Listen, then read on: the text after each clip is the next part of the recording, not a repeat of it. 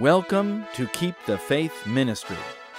Keep the Faith brings you timely messages with in-depth spiritual analysis of current events in light of Bible prophecy, so you can prepare for the coming of Jesus. Listen to what the news won't tell you. Here is another important message for our times. This is Pastor Hal Mayer.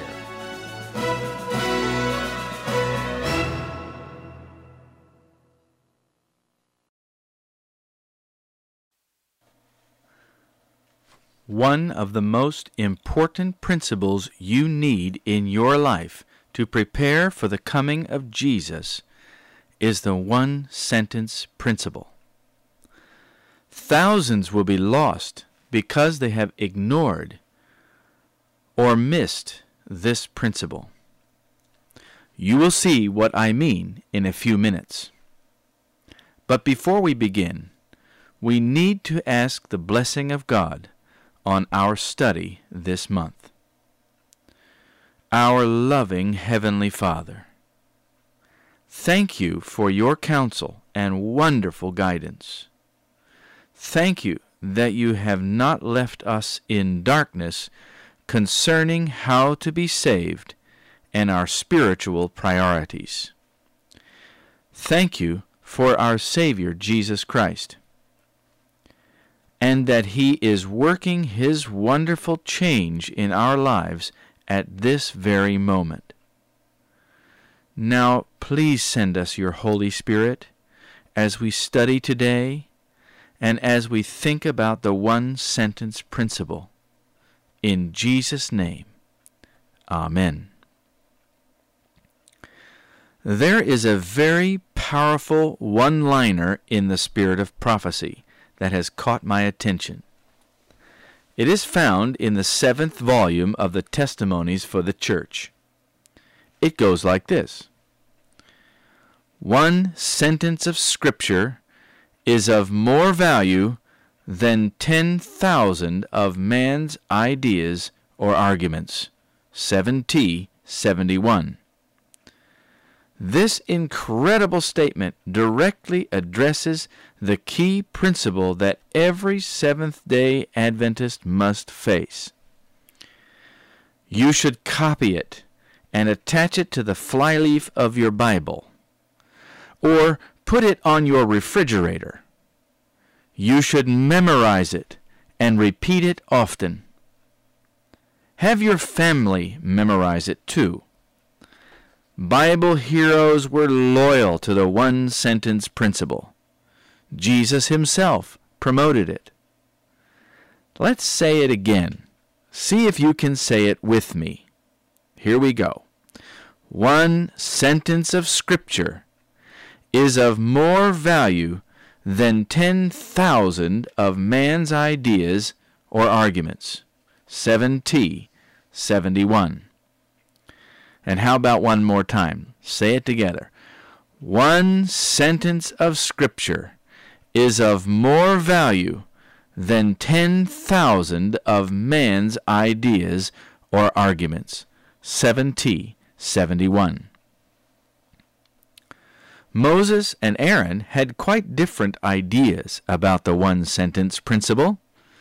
Turn with me in your Bibles to Exodus chapter 32.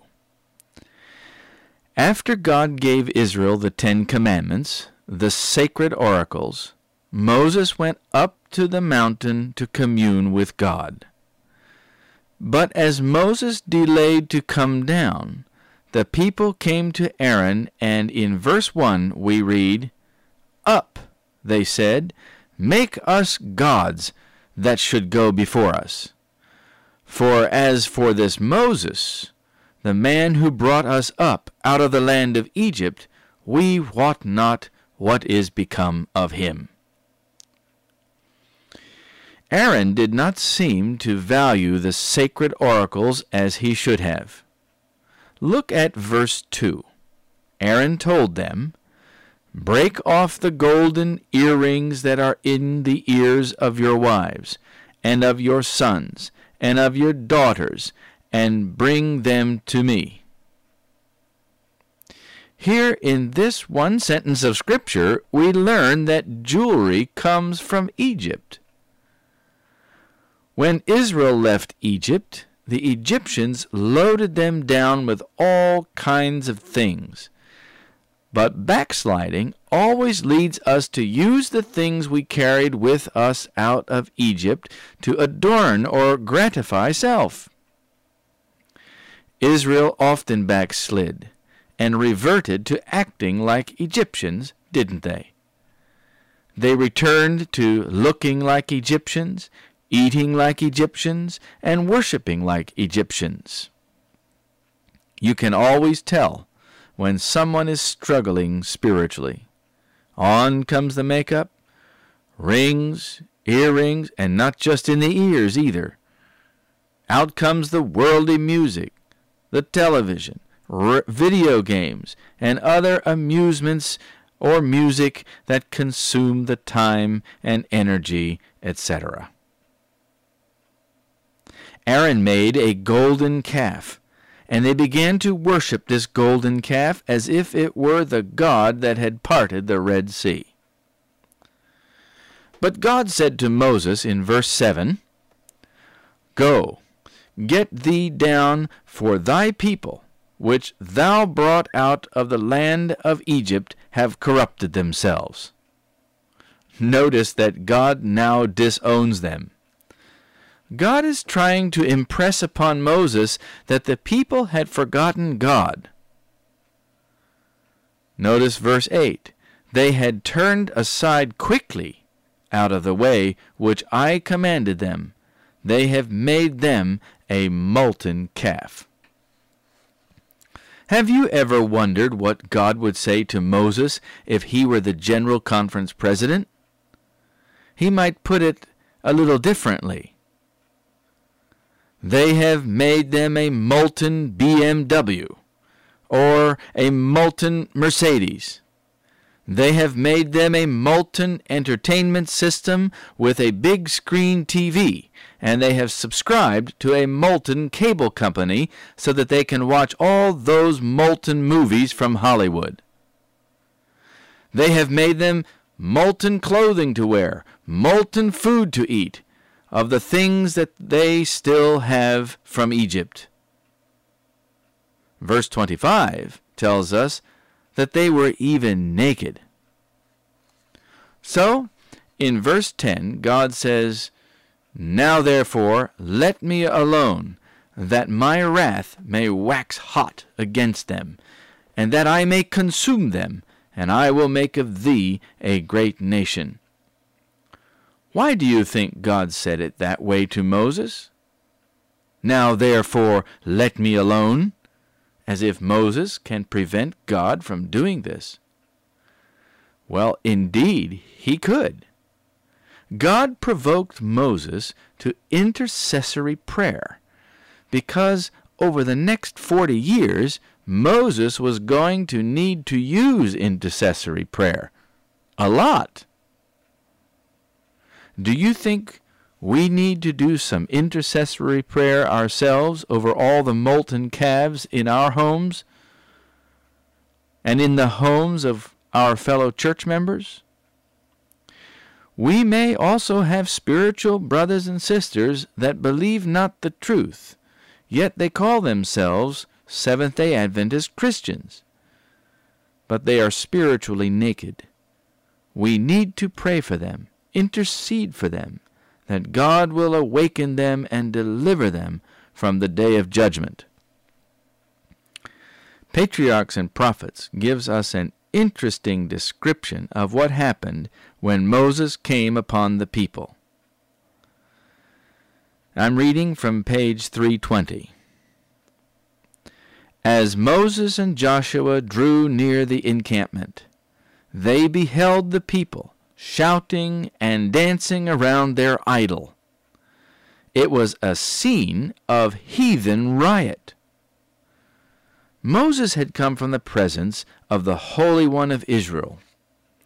Imagine what it must have been like to come upon this heathen riot. But now imagine how the angels feel when they come from the presence of God to some churches on Sabbath morning and witness the heathen riots going on in them. They must be as astonished as Moses was when he came upon this Egyptian orgy carried on by the people of God. Many churches today use the same kind of dance beat in their music, the same kind of swinging and swaying with drums and dancing. What difference is there, really? The people come to church to hear the Word of God, to learn about His law, just as Israel came to the foot of Mount Sinai. Yet they are being told that they can dance and swing and sway just like they did when they were in the nightclubs, the dance halls, and the bar rooms of the Egyptian world from which they came. And they call it gospel. They sing words about God, but the sensual beat just shows how naked they really are spiritually. Well, now we come to verse 19. Moses cast the tables out of his hands and brake them beneath the mount. Moses was so horrified by the unholy and shameful festival that he was moved by the Spirit of God to break the tables of stone as a symbol of what the people had done to their covenant with God. He also took action and destroyed the calf. But when Moses asked Aaron about this sin, Aaron said in verse 22, "Let not the anger of my Lord wax hot. Thou knowest the people, that they are set on mischief." In other words, go easy, Moses. Have a little tact. You're too rough on the people. They're not ready for all these reforms. Go more slowly. Have you ever heard those things before? You can hear similar things today. "Oh, it's okay. We'll baptize them, then we'll teach them about jewelry and other standards. They don't need to know these things until later." Then what happens?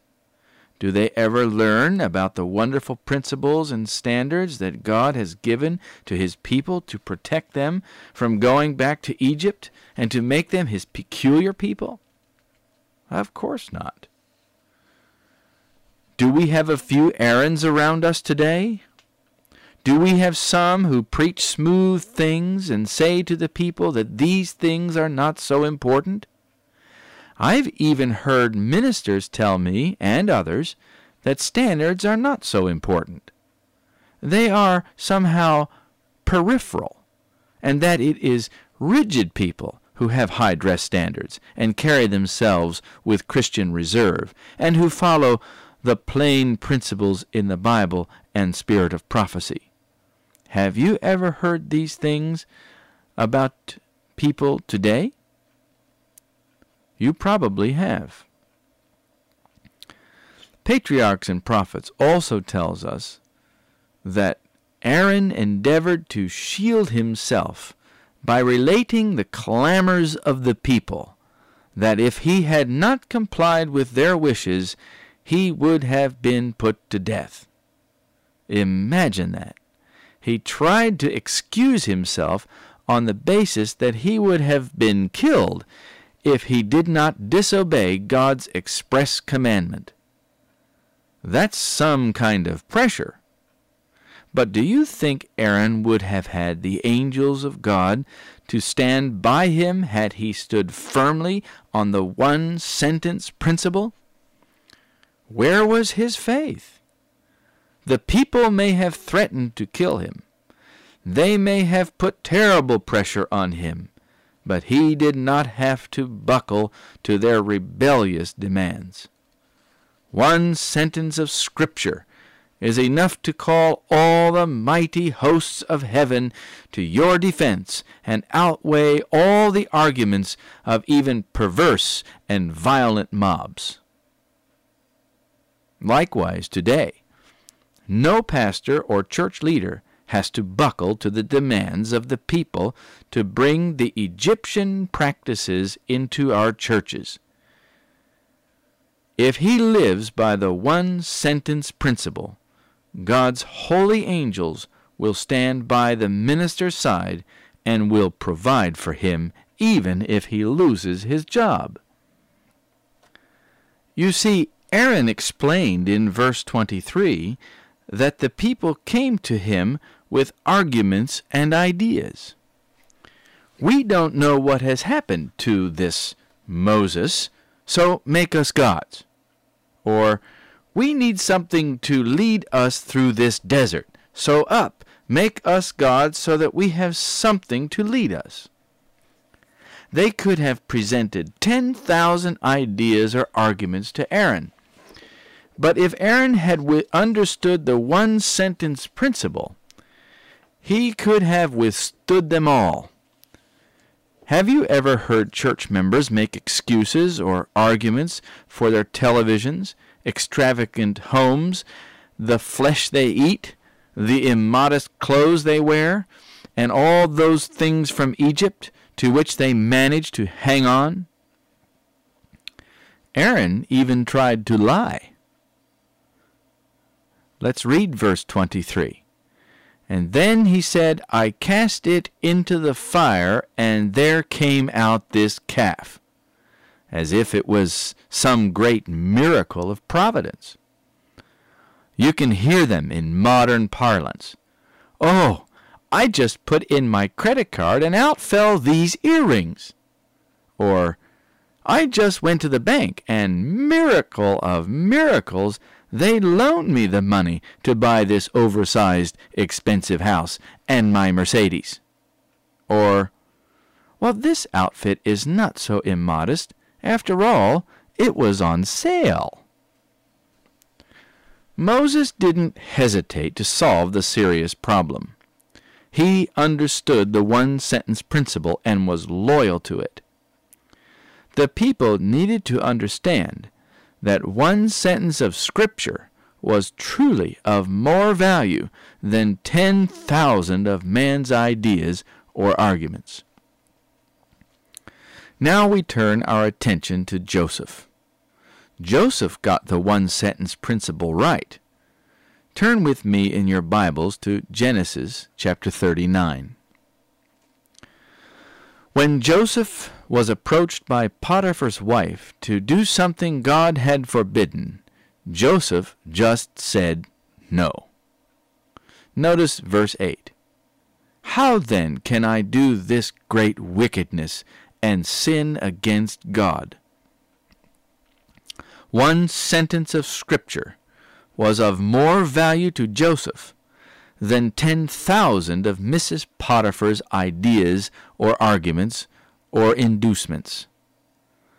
Though in the time of Joseph the oracles of God were transmitted verbally, he remained loyal to them regardless of the consequences. Have you ever been pressured by someone who wants you to join them in some sin? Sometimes temptation tries to grab you and hold you like Mrs. Potiphar did with Joseph in verse 11. But like Joseph, you must do the right thing and flee in order to be loyal to Scripture, even if you have to leave something behind. To Joseph, one sentence of Scripture was of more value than avoiding prison or death. And God rewarded his loyalty, and he will reward the loyalty of anyone who adopts this principle. Has the one-sentence principle become the driving force in your life, motivating your decisions, your thoughts, and your choices? Daniel demonstrated the principle. Turn to Daniel chapter 6, verse 5. Then said these men, We shall not find any occasion against Daniel, except we find it against him concerning the law of his God, or in other words, God's sacred oracles. So they conspired to create a law that they knew Daniel would break. Did Daniel change his pattern of prayer when put under that strength of pressure? What's going to happen to you when a law is made that you are going to have to break if you're going to be loyal to God? Like a Sunday law. Like Daniel, you will have to have settled the question of this one-sentence principle in your life long before. If one sentence of Scripture is of more value to you than 10,000 of man's ideas or arguments or his laws or anything else, you will be able to stand by the power of God in you.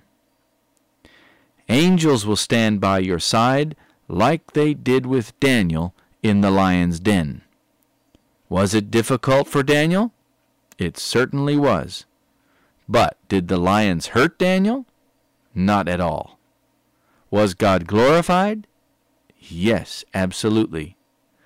The one-sentence principle always glorifies God. Now we come to Jesus, our perfect example. Jesus never attended a conference school. He was a homeschooler. He learned at the foot of his mother that one sentence of Scripture is of more value than 10,000 of man's ideas or arguments. At 12, he was in the temple baffling the teachers of Israel with his knowledge. Jesus had mastered the Bible, the Torah, as it was called, not the theologians. I have a German friend who often studies Luther. Everything he believes revolves around Luther's theology. And whenever we discuss the Bible, he always references what Luther believed. But Luther only went so far in his thinking. Luther's theology was limited. He certainly didn't understand many things that we now know more fully today, especially the special message that God has entrusted to his remnant church in these last days. Luther was God's man at that time, and he did what God needed and wanted him to do. But time has gone on. There is much more that we understand now than Luther could have ever understood.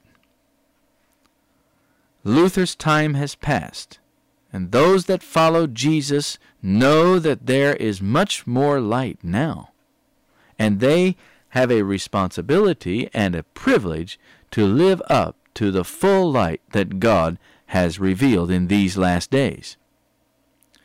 But there is a deeper problem with studying the theologians. Theology is the study of what men have said about the Bible. It is not the study of the Bible itself, per se. Many among us want to know what Luther, Calvin, and even Augustine had to say. But what the Bible says is not so important. We quote Calvin, Bucer, F. Bruce, and other famous theologians. We send our teachers off to Oxford, Fuller, and other Babylonish seminaries to get advanced, and I put that in quotes, advanced degrees, and then bring them back to teach in our schools the ideas and arguments of the fallen churches. They do not have the one-sentence principle in their hearts. They think that man's ideas about God are more important than the Bible itself. Do you know where this leads? It leads to more reliance on the authority of the theologians than on the authority of God.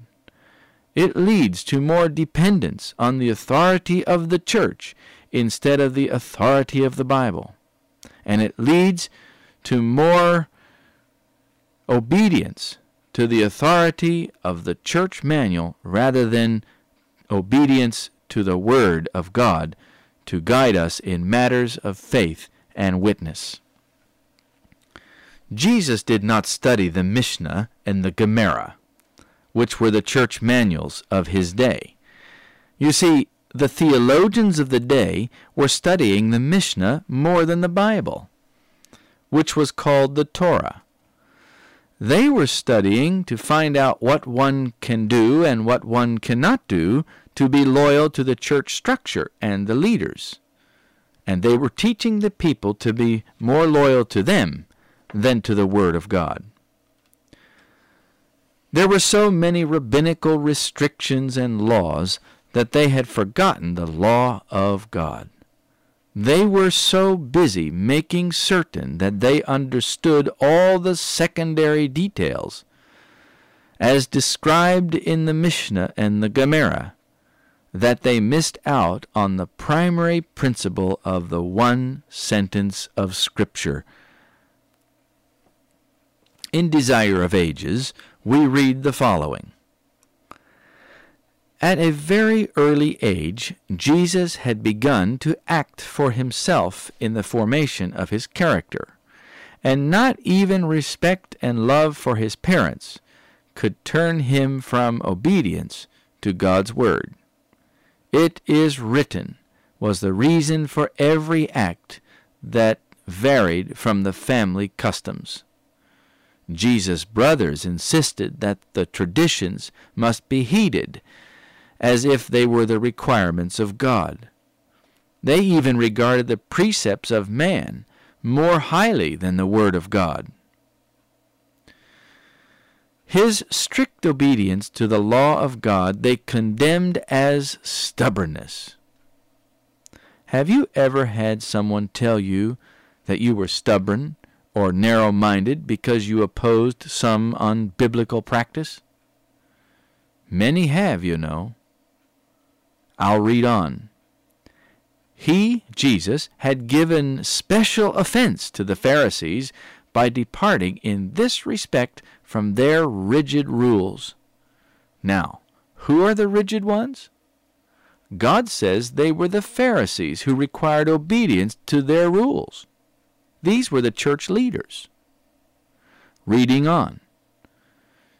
Jesus found the domain of religion fenced in by high walls of seclusion as too sacred a matter for everyday life. These walls of partition he overthrew. Now that's Desire of Ages, page 86. Notice that Jesus' life was lived in order to overthrow the rigid rules and walls of partition that had been erected by the church. Like Jesus, we must work to overthrow wrong principles in God's church today, no matter what the people do to us. If you see some sin or wrongful practice or teaching, you must follow biblical principles to try to correct the error. If the people will not hear you, then so be it. Leave that with God. But you must do what you can. You must raise your voice.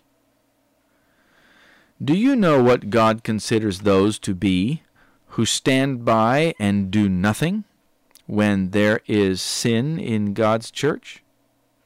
I'll quote it to you from inspiration. If God abhors one sin above another, of which his people are guilty, it is doing nothing in case of an emergency. Indifference and neutrality in a religious crisis is regarded of God as a grievous crime and equal to the very worst type of hostility against God. That's from 3rd volume of the Testimonies, page 280. We are in a religious crisis. When God's church moves away from God's principles, this constitutes a religious crisis, and we must raise our voice. Otherwise, we are guilty of indifference and neutrality. Jesus spent a lot of his ministry overthrowing the Mishnah Church Manual. His own brothers didn't practice the one-sentence principle. They had gone to the schools of the rabbis and valued man's ideas and arguments more than God's words. They were not able to work to bring righteousness back into the church of their day because of this mentality. Jesus was an offense, especially to the devil in the wilderness. Jesus' first principle with every temptation was, "It is written." One sentence of Scripture is of more value than 10,000 of man's ideas or arguments. And the devil came with lots of ideas and arguments. Notice Matthew 4, verse 3. "If thou be the Son of God, command these stones to be made bread." You're hungry. You have the power, if indeed you are the Son of God. Go ahead. Why not?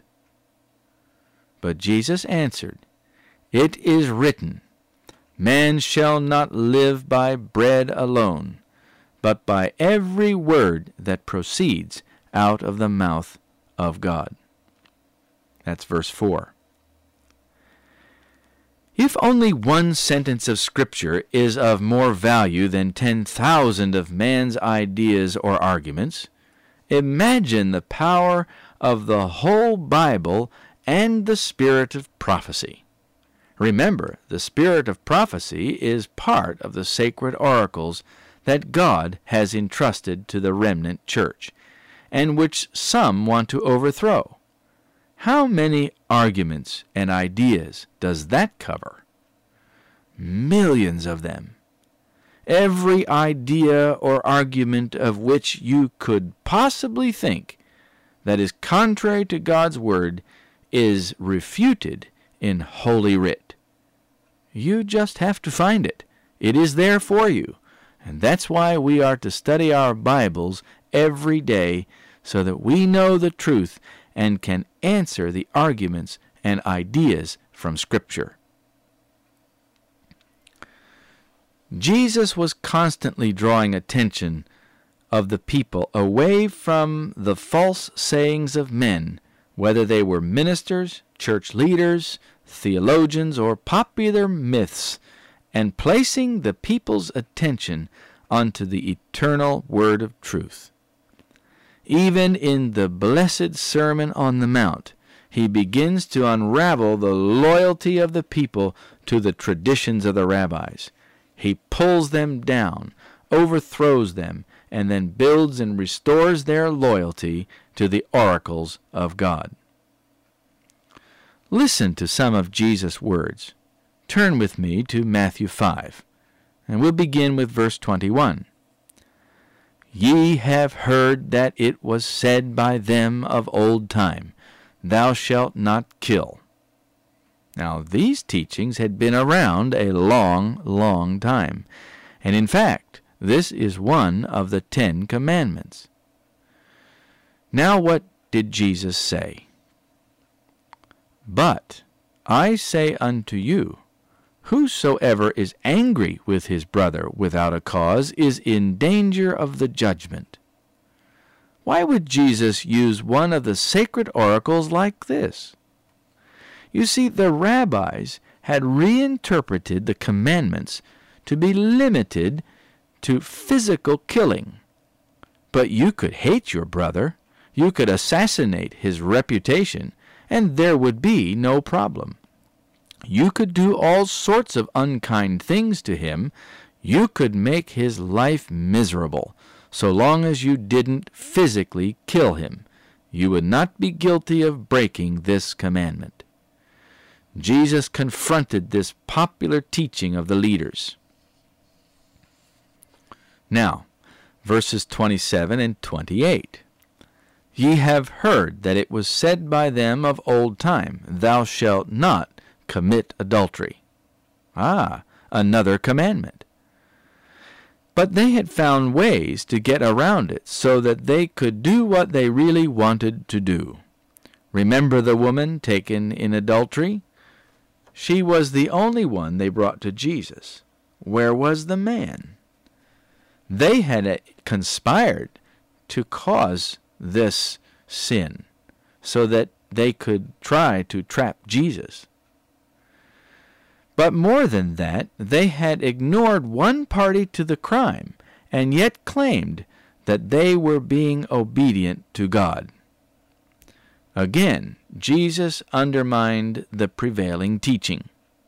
But I say unto you, that whosoever looketh on a woman to lust after her hath committed adultery with her in his heart already.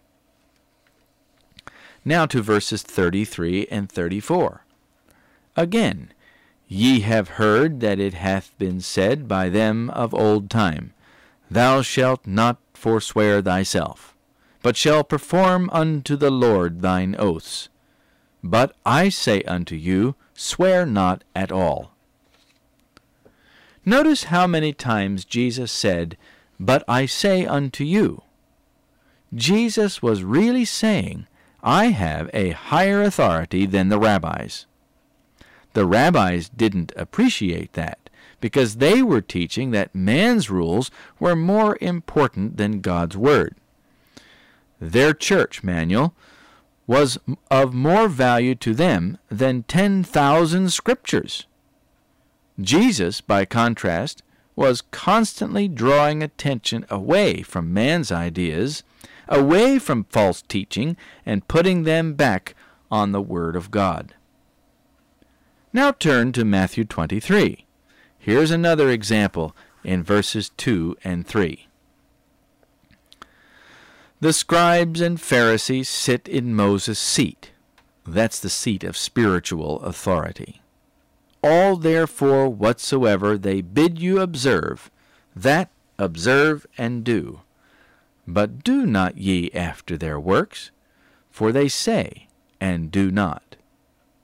This chapter is all about woes on the Pharisees, as Jesus openly opposed their teachings that were in conflict with Scripture. He reproved their money scandals, their politicking, their excuses for sin, their hypocrisy, all of it. And you can understand why they hated him. Now turn to John chapter 5. This is the story about the man at the pool of Bethesda. When Jesus healed that man, Scripture says in verse 9, and on the same day was the Sabbath. Why did Jesus do this healing on the Sabbath? Healing this man on the Sabbath, we are told in Desire of Ages, page 206, would open the way for him to denounce the restrictions of the Jews in regard to the Lord's Day. Jesus deliberately did things the rabbis forbade on the Sabbath in order to break down their traditions, to denounce their false teachings and practices, and uphold the true importance of Scripture. Notice Jesus deliberately set himself against church leaders who were unfaithful, to create an opportunity to show the people their inconsistencies and reestablish the people's hold on the Word of God. No doubt they accused Jesus of not being loyal to the church. But what else could he do? They were not being loyal to God. Now turn over to John chapter 9. After Jesus healed the blind man on the Sabbath, the Pharisees disfellowshipped the man who had been born blind. Jesus found him and accepted his worship independently of them. Notice verse 35 through 38. Jesus heard that they had cast him out, and when he had found him, he said unto him, Dost thou believe on the Son of God? He answered and said, Who is he, Lord, that I might believe on him? And Jesus said unto him, Thou hast both seen him, and it is he that talketh with thee. And he said, Lord, I believe. And he worshipped him. You see, Jesus, in essence, asserts that even the disfellowshipped can still be part of his church, and that their worship is acceptable to him. This was the ultimate statement of his authority over the dictums of the rabbis. Jesus was so loyal to Scripture that the church rulers eventually had him crucified. Now, Jesus is our example. If we are going to have the one-sentence principle in our lives, we may have some of the same problems Jesus had. But that doesn't change the fact that one sentence of Scripture is of more value than 10,000 of man's ideas or arguments. But, my friend, you and I will never have the same powerful effect if our own lives are not hid with God in Christ Jesus.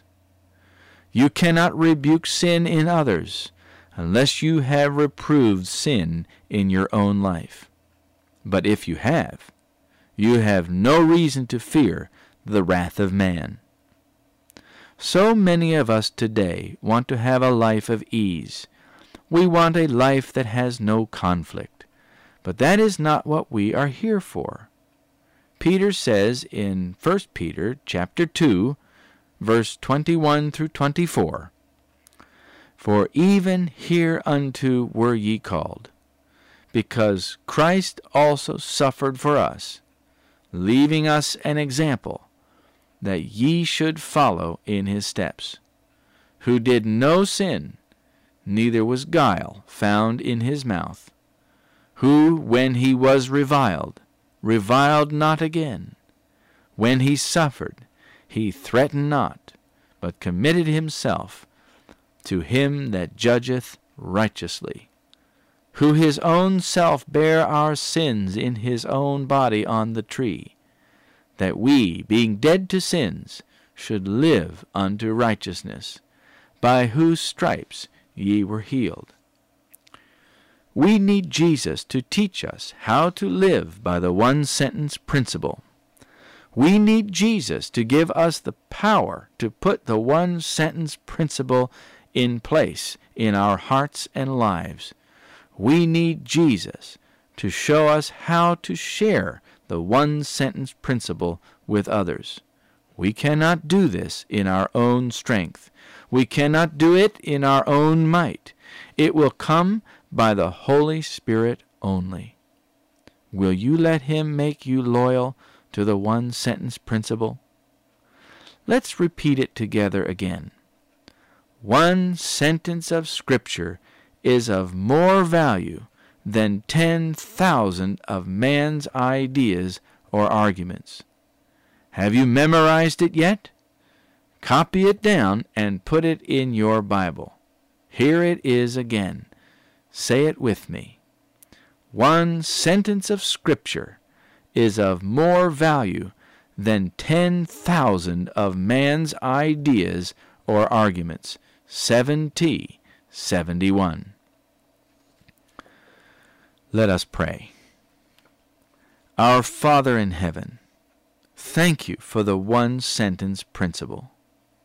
Thank you for the fact that we can face all the arguments of Satan and his agents by "it is written." Thank you that there is power in your word, and that angels will stand by our side when we are under pressure to compromise, to protect and overshadow us with their presence.